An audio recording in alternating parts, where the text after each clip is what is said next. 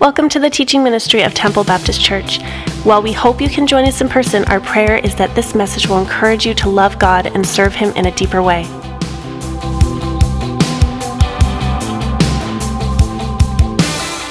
Well, good morning, everyone. So good to see you. Thank you so much for making the effort to be here. I know how hard it is to get up on Sunday. I struggle with it every Sunday, wanting to get here. So thank you for making the effort. And I realize Sundays is just one of those days. It'd be so easy, right? It's like the one day of the week you could just kind of sleep in and life could just be maybe a little bit slower and have a late lunch and just enjoy time with your family.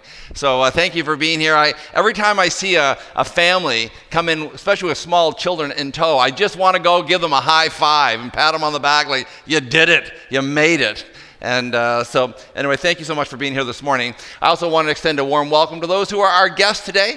We're absolutely thrilled to host you this morning, and thank you for sharing part of your weekend with us. If this is your first time, or maybe the first time in a long time, I like to let people know right off the bat what we're all about. We are a church that is passionate, driven, motivated, focused on connecting people to Jesus and to one another.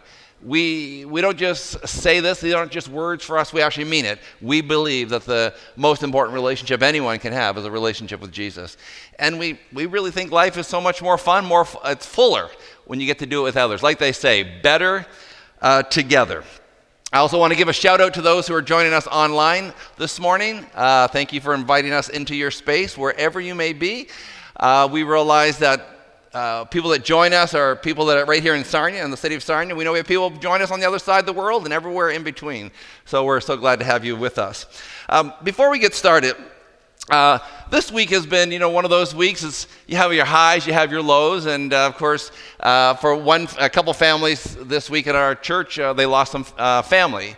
They've passed away, some tragic, and some have lived long, full lives. And I was thinking of Kay yesterday. I was at their funeral, Kay Cosling, and just hearing how one life can affect so many people. It's pretty amazing, a life that is well lived.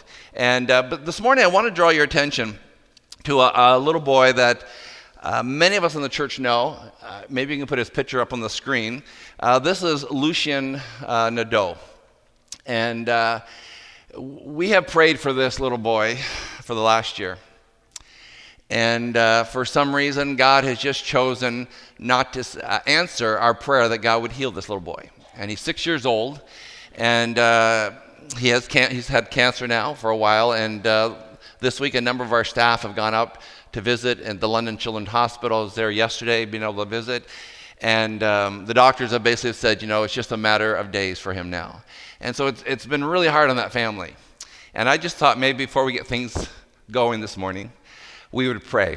In fact, she texted this morning and just said, would you pray that maybe God would just take him so he wouldn't suffer anymore? So let's just join our hearts together, okay? Father, when we're family, we rejoice with those who rejoice, but our hearts break when family members' hearts are broken.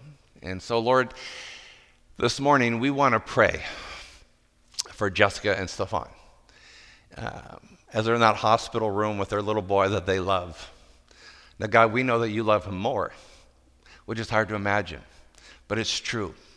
And God, we have prayed, we have committed to praying for this little boy, and yet, in your infinite wisdom, it seems that you are choosing a different plan. And so, Lord, this morning, we pray that there would be such a sense of God's peace in that room, a peace that is beyond human understanding. And God, we pray that you would lessen the pain for little Lucien. And we pray, God, our deepest prayer is that in maybe a matter of hours or days, that he would be in the hands of Jesus. That is our prayer. So God, let Jessica and Stefan know they have a church family that is praying for them even this very hour. And we pray these things in Jesus' name. Amen. Well, last week we began a brand new series called Done. Don't you love it when a project really is finally done? Like, the research paper, it's done. The restoration project, it's done. The renovation, it's done. The exam, it's done. The assignment, it's done.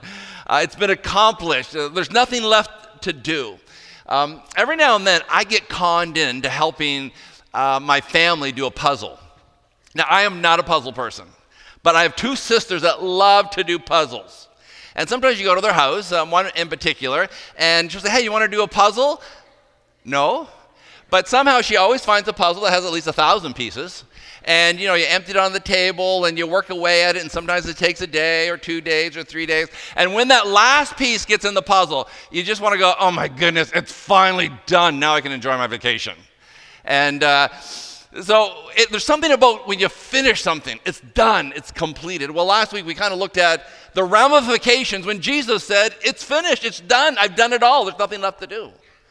And if you missed last week, I'd encourage you to go to our website and you can check out what we talked about last week. Like, what did Jesus mean when he said, it's done, it's finished? Well, I don't know if you've ever found yourself reading through the Gospels, Matthew, Mark, Luke, and John, and you can't help but notice that Jesus does things very differently than the way you and I do things. In fact, sometimes you read what Jesus does and you're like, I don't even know if you're doing it right, Jesus. Especially when you think about some of the people that he hung out with. We looked at a little bit of that last week. The people that he buddies up with. Jesus has this message that he wants to get out on the street. And so you'd think he would be kind of rubbing shoulders with, the high and mighty. But when you read about his life, it seems like he just hangs out with those who most people don't want to be associated with. He's hanging out with tax collectors. And that day and age, tax collectors were like, I don't know if this is even a right word, but almost like they were treated like scum, like they were because nobody trusted them. They were thieves. They'd rob you blind. You couldn't trust them as far as you could throw them. And that's who Jesus is hanging out with. Then we discover he hangs out with prostitutes, those who are insignificant, those who have no clout, those who have no distinction. He spends time with people on the fringe. And you read that and you go, Jesus, you're not networking properly. You're not with the right people. Because if you have a message you want to get out on the streets for people to understand, you got to go and connect with the people who can get you in behind closed doors. You want to hang out with those who have connections, those who can take you places. You want to hang out with people who have influence, people who are movers and shakers, people who can make things happen. And yet he's hanging out with the people that most people don't even want to associate with. And of all people, he avoids the religious leaders. He avoids the politically powerful, which, you think you have this message you want to get out. That's who you're going to rub shoulders with. And that's not at all how Jesus does things. It seems that Jesus is always turning things upside down to the way we think. It's just not normal how Jesus lives and what he does. Well, this week I'm reading my Bible. And I come across this passage of Scripture that, quite frankly, when you first read it, it irritates you. Have you ever read the Bible and you come across the passage of Scripture that irritates you? Maybe you're reading the Gospels, Matthew, Mark, Luke, and John, and Jesus says something that really irritates you. Now, if you've ever read through the Gospels and you have never been irritated, you're not reading the Gospels properly, let me tell you. Because some of the things that Jesus says does irritate you. In fact, if grace does not cause you to go, wait a minute, hold up, that is not fair. That is not right. Come on. You can't do that. If you read the Scripture and don't find passages of Scripture where grace does that, then you need to reread those Scriptures again. Well, the passage of Scripture that I want to look at this morning may be one of the most controversial passages that Jesus teaches when it's one of his parables that he teaches. No other story evokes as much tension and discussion about the generosity of God. These words create a powerful debate about the generosity of who God is. In fact, when we read the story, we find it so difficult to understand because it clashes against every sense of fairness. You read this story and you say to yourself, God, you and I do not see eye to eye on this particular issue. when you read this passage of Scripture. You read this and you say, God, there's no way that this is fair. And yet it seems like it's God's way. This is where I guess faith has to come in. Faith is believing that God is right, even when you disagree with him. That's faith. And the thing is, the passage we're going to look at, it's not an isolated incident. I mean, the Gospels are filled with stories that where the expectation is turned upside down. The way you think it should play out is not how it plays out at all. And from our way of accounting, we think that God doesn't know math very well when we look at stories like this. In fact, one commentator wrote it this way. This particular parable, he says, this parable irritates the modern listener because it goes against sound human logic. When you read this, you go, this is not right. And yet, it's what Jesus does. In fact, the story is scandalous. And Jesus just sees things a lot differently than you and I. And in this passage, Jesus, I think, is trying to stretch our mind. But I don't think he just stretches our mind. I think he blows our mind what takes place in the passage that we're going to look at this morning.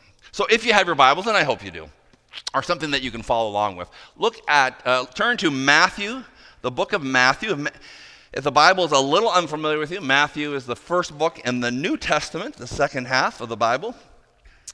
Matthew is the first gospel. It's Matthew, Mark, Luke, and John. Matthew chapter 20. And you can just follow along as I read. It says, for the kingdom of heaven it's like a landowner who went out early in the morning to hire men to work in his vineyard.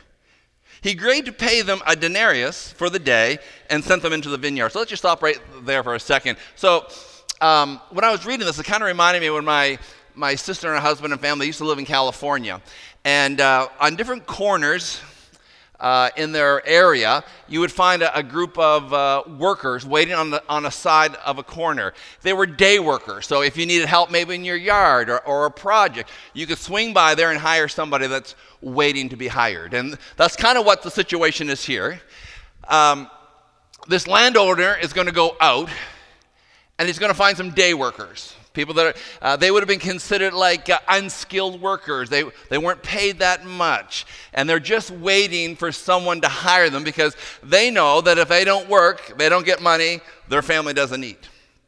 So this landowner goes out and he's going to hire some people. Now, in the Jewish culture, a day's work started at 6 o'clock in the morning. It was like a 12-hour day, 6 to 6. And so this landowner goes out. He finds some workers early in the morning. And he says, I'll pay you a denarius if you'll come and work for me today. Now, this is a very generous pay. If you do some study, you find out this is what a Roman soldier would make for the day. This is what a skilled worker would make for the day. So here comes this landowner, and he says to these guys, he says, if you'll come and work for me, I will pay you a denarius for the entire day. There's no arguing. There's no debating. I'm sure that sometimes these workers, a guy would come by, offer them some money, and think, oh, it's early in the morning. Maybe I'll wait for a little bit more. But not when this landowner comes. Like, a denarius? You'll pay us that much for a day's work? We're in. So that's what you have here. So he goes and he tells these guys to go out in the field. Now look at verse 3. About the third hour he went out. So now it's 9 o'clock in the morning. This landowner realizes that he's not going to get all of his work done. I need more workers. And so it says he goes back. I don't know, maybe it's back to the same corner. And he hires some more people at 9 o'clock in the morning. He says he goes out at about the third hour. He went out, saw others standing in the marketplace doing nothing. He told them, hey, you also go and work in my vineyard, and I will pay you whatever is right. So they went. Now, I think some of these workers that were there at 9 o'clock might have been there at 6 o'clock in the morning. They know the deal that some of those earlier workers, they know this guy is generous. Hey, I'm in. We don't even have to argue. He'll just pay us what is right. And they join him. Well, let's continue on reading. It says, he went out again about the 6th hour, so at noontime. He realizes, I need some more workers. This job's not going to be done. He goes, hires more people at noon. Then it says he goes out in the 9th hour. So at 3 o'clock in the afternoon, got 3 hours left in the day's work, and he's going to go get some more people to help him. I can't get this job it's not going to get done. I'm going to go get some more. So it says the 9th hour, he did the same thing. About the 11th hour, he went out and found more people. So at 5 o'clock at night, with only an hour's left of work, he's going to go get some more people to help with the project. He says, about the 11th hour, he went out and found still others standing around. He asked them, why have you been standing here all day long doing nothing? Because no one has hired us, they answered. He said to them, you also go and work in my vineyard. So you can imagine, here's some guys that have been waiting all day just to get a job. Just to have a little bit of money to provide for their family. So I know it's only an hour's worth of work, but at least I'll make some coin. Maybe I can buy a little bit of food, perhaps to survive on. Verse 8, when evening came, the owner of the vineyard said to his foreman, okay, the guy in charge, call the workers and pay them their wages, beginning with the last ones hired, going on to the first. So you can imagine, come on, guys, men, come on in. We're going to pay you. Those who we hired at 5 o'clock in the front of the line, those who we hired at 3 o'clock, I want you second in line. Those who came at noon, I want you third in line. Those who came at 9 o'clock in the morning, you're fourth in line. And those who have worked here all day since 6 o'clock in the morning, you're in the back of the line, okay? We're gonna pay everybody before you make your way home today. Let's continue. Verse 9, the workers who were hired about the 11th hour came, and each received a denarius. So let me just say, first of all, a denarius was a great day's wage. They got a denarius for 1 hour of work. This blows anyone's mind. So you can imagine the eyes of those who came at 5 o'clock being paid a denarius. Like, this is unbelievable. So when they came, they were, continue on there, they received it. Verse 10, so when these came who were hired first, they expected to receive more. But each one of them also received a denarius. And when they received it, they began to grumble against the landowner. So you see what's happening, right? I mean, you have some people that worked all day long, and I am sure the people at the back of the line, when they see money being counted out to those who've only worked an hour, they're thinking to themselves, ching, ching, ching, jackpot day. If he's paid that much for someone who only worked an hour, can you imagine what he's going to pay us when we get to the front of the line to get our wage? And when they make their way down, they find out they actually get the same wage as someone who worked 1 hour. Doesn't seem fair to me. Let's pick up the story. These men who were hired, verse 12, worked only 1 hour because they were grumbling, it says. These men who were hired, worked only 1 hour, they said, and you have made them equal to us who have borne the burden of the work and the heat of the day. We get this. We understand this. This just does not seem fair. Let's be honest. Like if you had been working 12 hours and some guy who comes at the last minute gets paid the same thing you, tell me you're not going to be bothered by that. Can't we just be honest? This irritates us when we see this stuff. Verse 13, but he answered one of them, friend, I'm not being unfair to you. Didn't you agree to work for a denarius? Take your pay. Go home. I want to give the man who was hired last the same as I gave you. Don't I have the right to do what I want with my own money? Or are you envious because I'm so generous? This Matthew story rubs against the grain of the American dream. It doesn't make sense. This is not how things are supposed to work. This is not the Canadian way of life. You work hard and you get ahead of those who don't work hard. Those who started saving early for retirement are going to do far better than me who started later in life. I mean, that's just the way it works in life.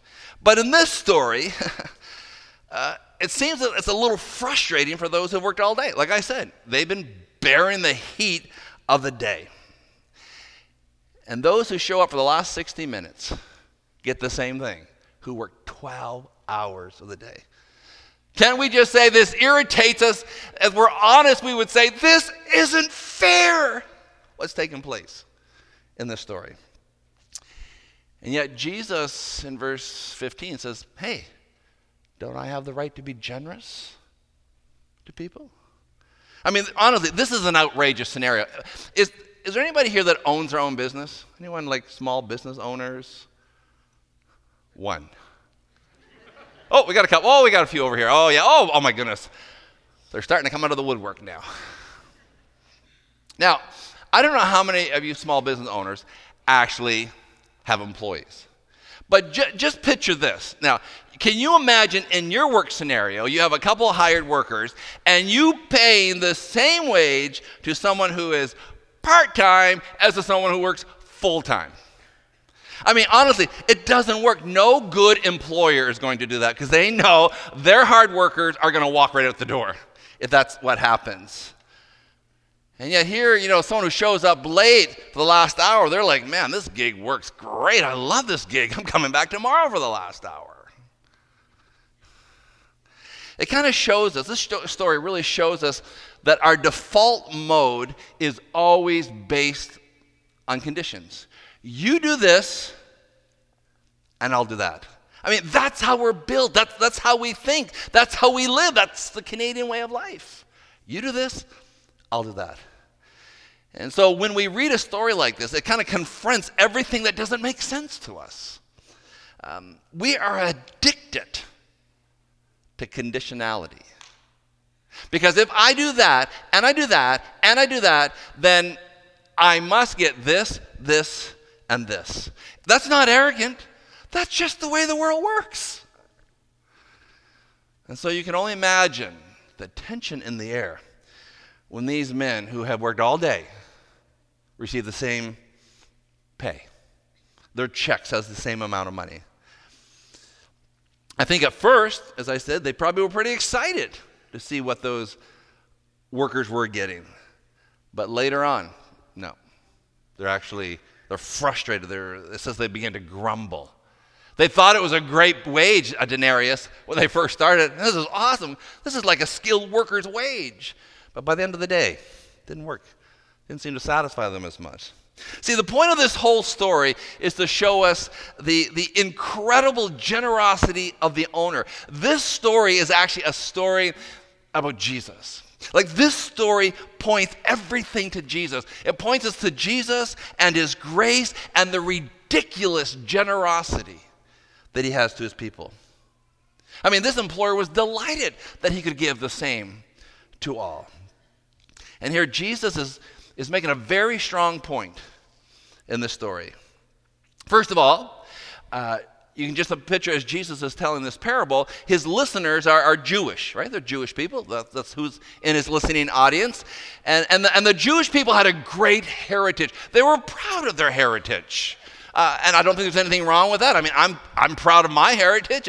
I'm so thankful that, to be part of the Calder clan. I have Christian parents, grandparents, great-grandparents, great-great-grandparents, and I have uncles who are pastors and evangelists. I have cousins that are youth pastors or in ministry. They're all over the world. Like, I'm proud to be a Calder.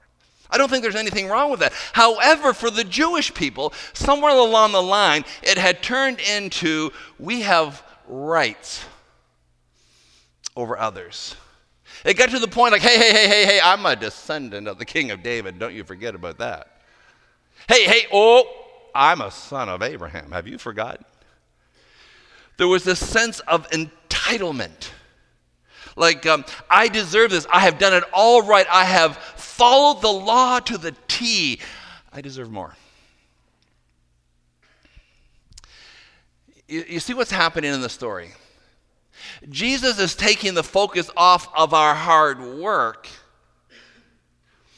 and onto his extreme generosity. I mean, we read this story, we get irritated, and we say, Jesus, really, are you doing anyone any favors by just handing out grace so freely like that? It isn't fair, Jesus. I've heard people say, does grace just become cheap because it gets handed out so freely and abundantly? By the way, grace is never cheap. It's free, but it's never cheap. See, the whole point is that the gift of grace magnifies the giver, not the receiver. The spotlight is on the giver, not the... So that people would say, really, is he that good? You understand? That's why the spotlight is on that landowner. Who is Jesus? Could God be that good? That's where the spotlight is on. It's to showcase the giver, not the receiver. Now, I realize there is risk. There is a risk that when grace is so freely given, people will say, well, people will take advantage of it. And if you're a parent or if you're a teacher, you know what that's like. You know when kids take advantage of a little bit of leniency, you give them a little bit of grace. We know that's like. Well, the fact is some will take advantage. Some will take advantage of grace.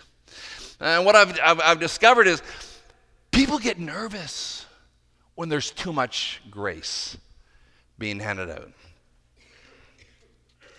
Now, I know we all could have our own modern day version or experience of someone who we felt, in our humble opinion, did not deserve a promotion, a pay raise, a happiness. I mean, we worked hard and tirelessly, and we don't get it.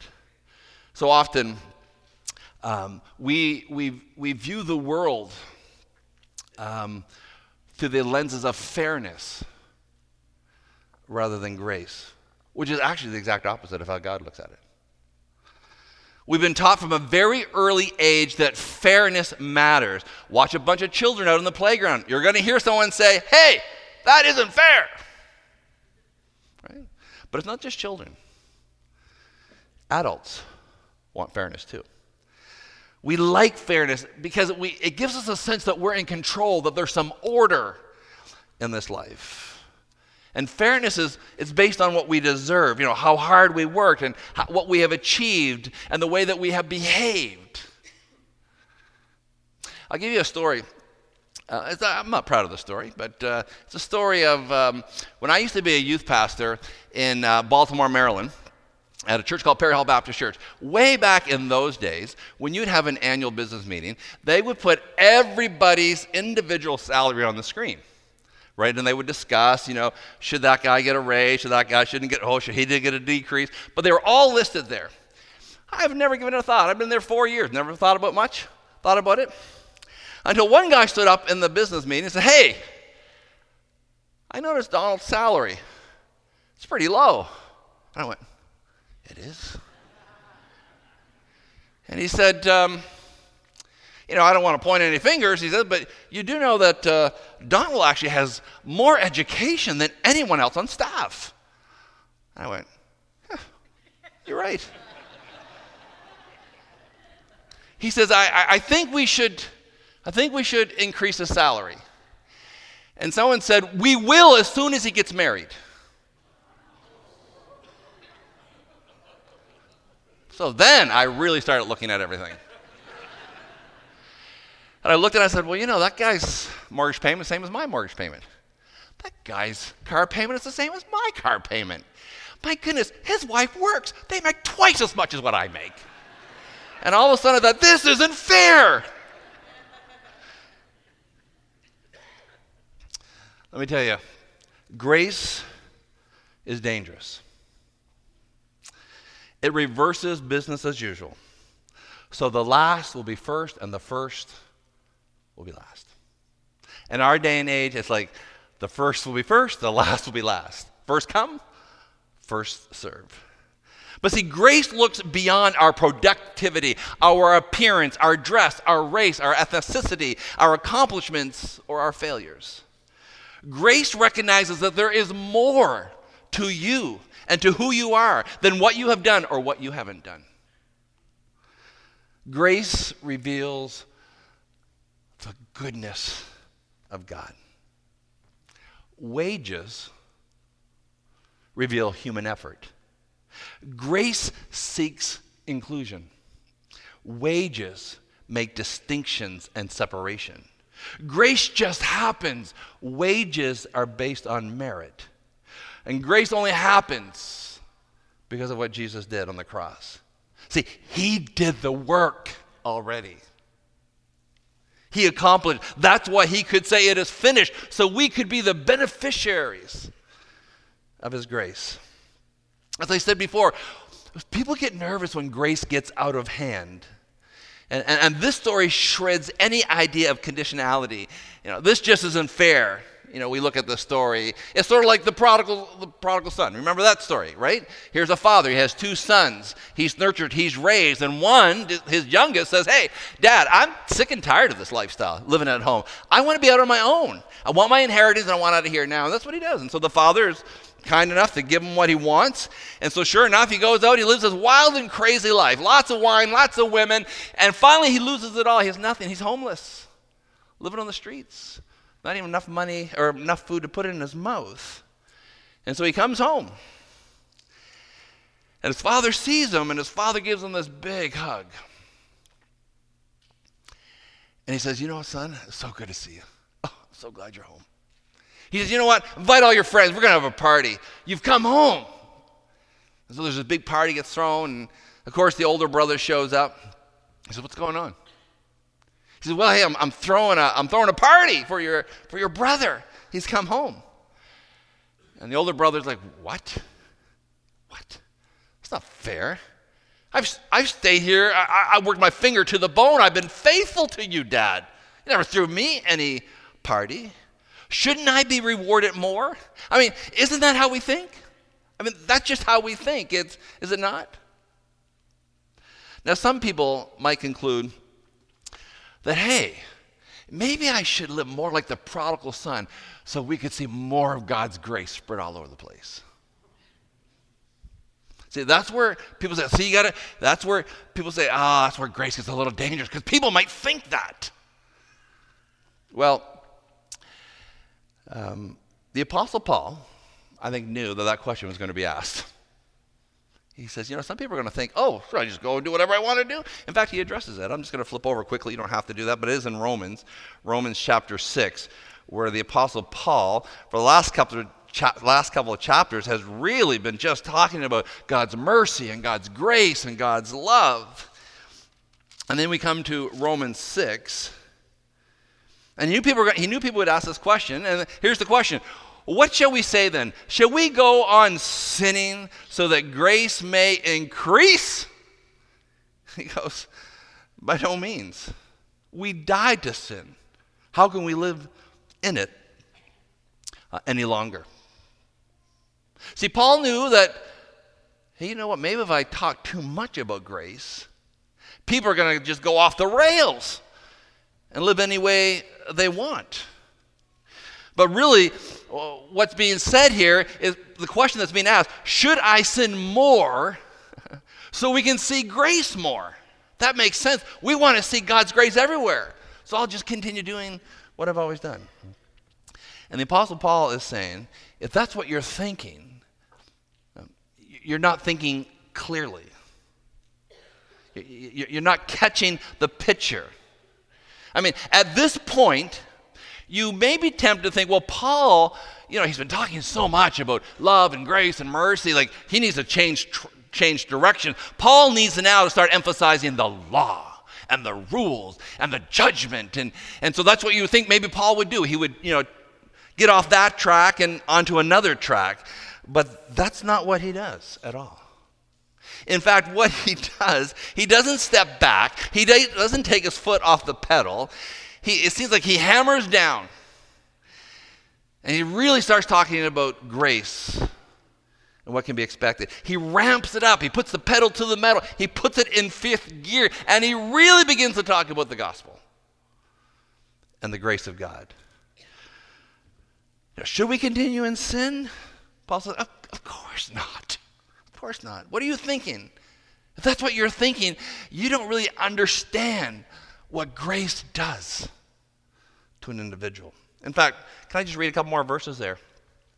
It says, verse 2, by no means we died to sin. How can we live in any longer? Or don't you know that all of us who were baptized into Christ Jesus were baptized into his death? We were buried with him through baptism into death, in order that just as Christ was raised from the dead through the glory of the Father, we too may live a brand new life. He presses in on it more. See, once you are justified by faith, you just can't go on doing what you've always done before. Once you've had an encounter with Jesus, things begin to the change, your perspective. And when it hasn't, it's not that we need less of grace, and it's not like we need to put a governor on grace. No, we need to really show what grace is, because grace compels us to love God because of what he's done for us. We get overwhelmed by how good God is.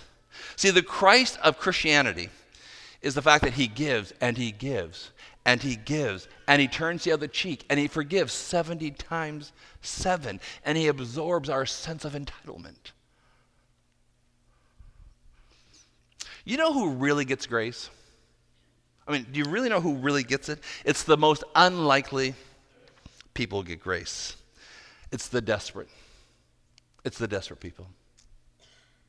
Your appreciation of God's grace is your understanding of how desperate you were before you experienced the grace of God. There is a reason that it's called amazing grace. Jesus plus nothing equals everything. It's not Jesus plus a little on your part. It's not Jesus plus a little things that you've done in your past, not Jesus and the things that you'll do, not Jesus and the things that you will do. It's Jesus plus nothing equals everything. And I want to tell you, grace works because grace is the kindness of the Lord that leads us to repentance, where his mercies are new every morning, and it brings transformation from the inside out. It's that 70 times 7 that melts a hard heart. That God would do that. That God would be that good, that gracious. God's amazing grace alone is what really transforms the human heart. Because while we were yet sinners, Christ died for us. While we were still running from God, he died for us. While we were still enemies of God, he died for us. That is the grace of God. So you may say, well, what's the bottom line, Donald? What are you trying to say? What's trying to be said from this story? Well, the bottom line is Jesus is trying to say it has nothing to do with the works. We're so work-oriented. We just think we can earn God's favor. And the spotlight has nothing to do with who's working. It has everything to do with Jesus, who is so kind and so gracious that even those who come in the very last hour could experience the grace of God. See, that's grace. That's God's grace. Why would we settle for the usual daily wage when God has so much more in store for us? Why do we settle for what's fair when he promises to give us more than what we could ever imagine? That's God's grace. And it's extended to all of us, to each one of us. No matter what our past looks like, no matter what our current condition is, it's just simply the grace of God. What sometimes I find troubling is that you'll run into people who you know, I believe that they're Christians, that they're a follower of Jesus, they've given their heart to Jesus, but somehow they got this idea that Jesus got me in, but I keep myself in. So thank you, Jesus, for getting me in, but I know I got to do a lot of work in here to keep me in here. Well, that's not grace. That's not the grace of God. And I also know, I meet people all the time. I meet people all the time that say this. I don't, you know, if I was to come through the church doors, the church may burn down, or I might get struck by lightning. Like, you don't understand where I come from. You don't know my life. I go, yeah, you're right, I might not know, but I tell you, there's no secrets with God. And his grace is for you. One of the guys in my small group, he says, you know, Donald, last week He said, there's something you said I didn't like. He said, you said, where there's sin, there's always grace that goes beyond your sin, just beyond. He said, it doesn't go just beyond. It goes way beyond your sin. I said, you're right. I'm going to have to correct myself on that. And that's the grace of God. So when we read a story like this, read it with the idea that the spotlight is on the giver. And he's so good. He is so good. Let's pray.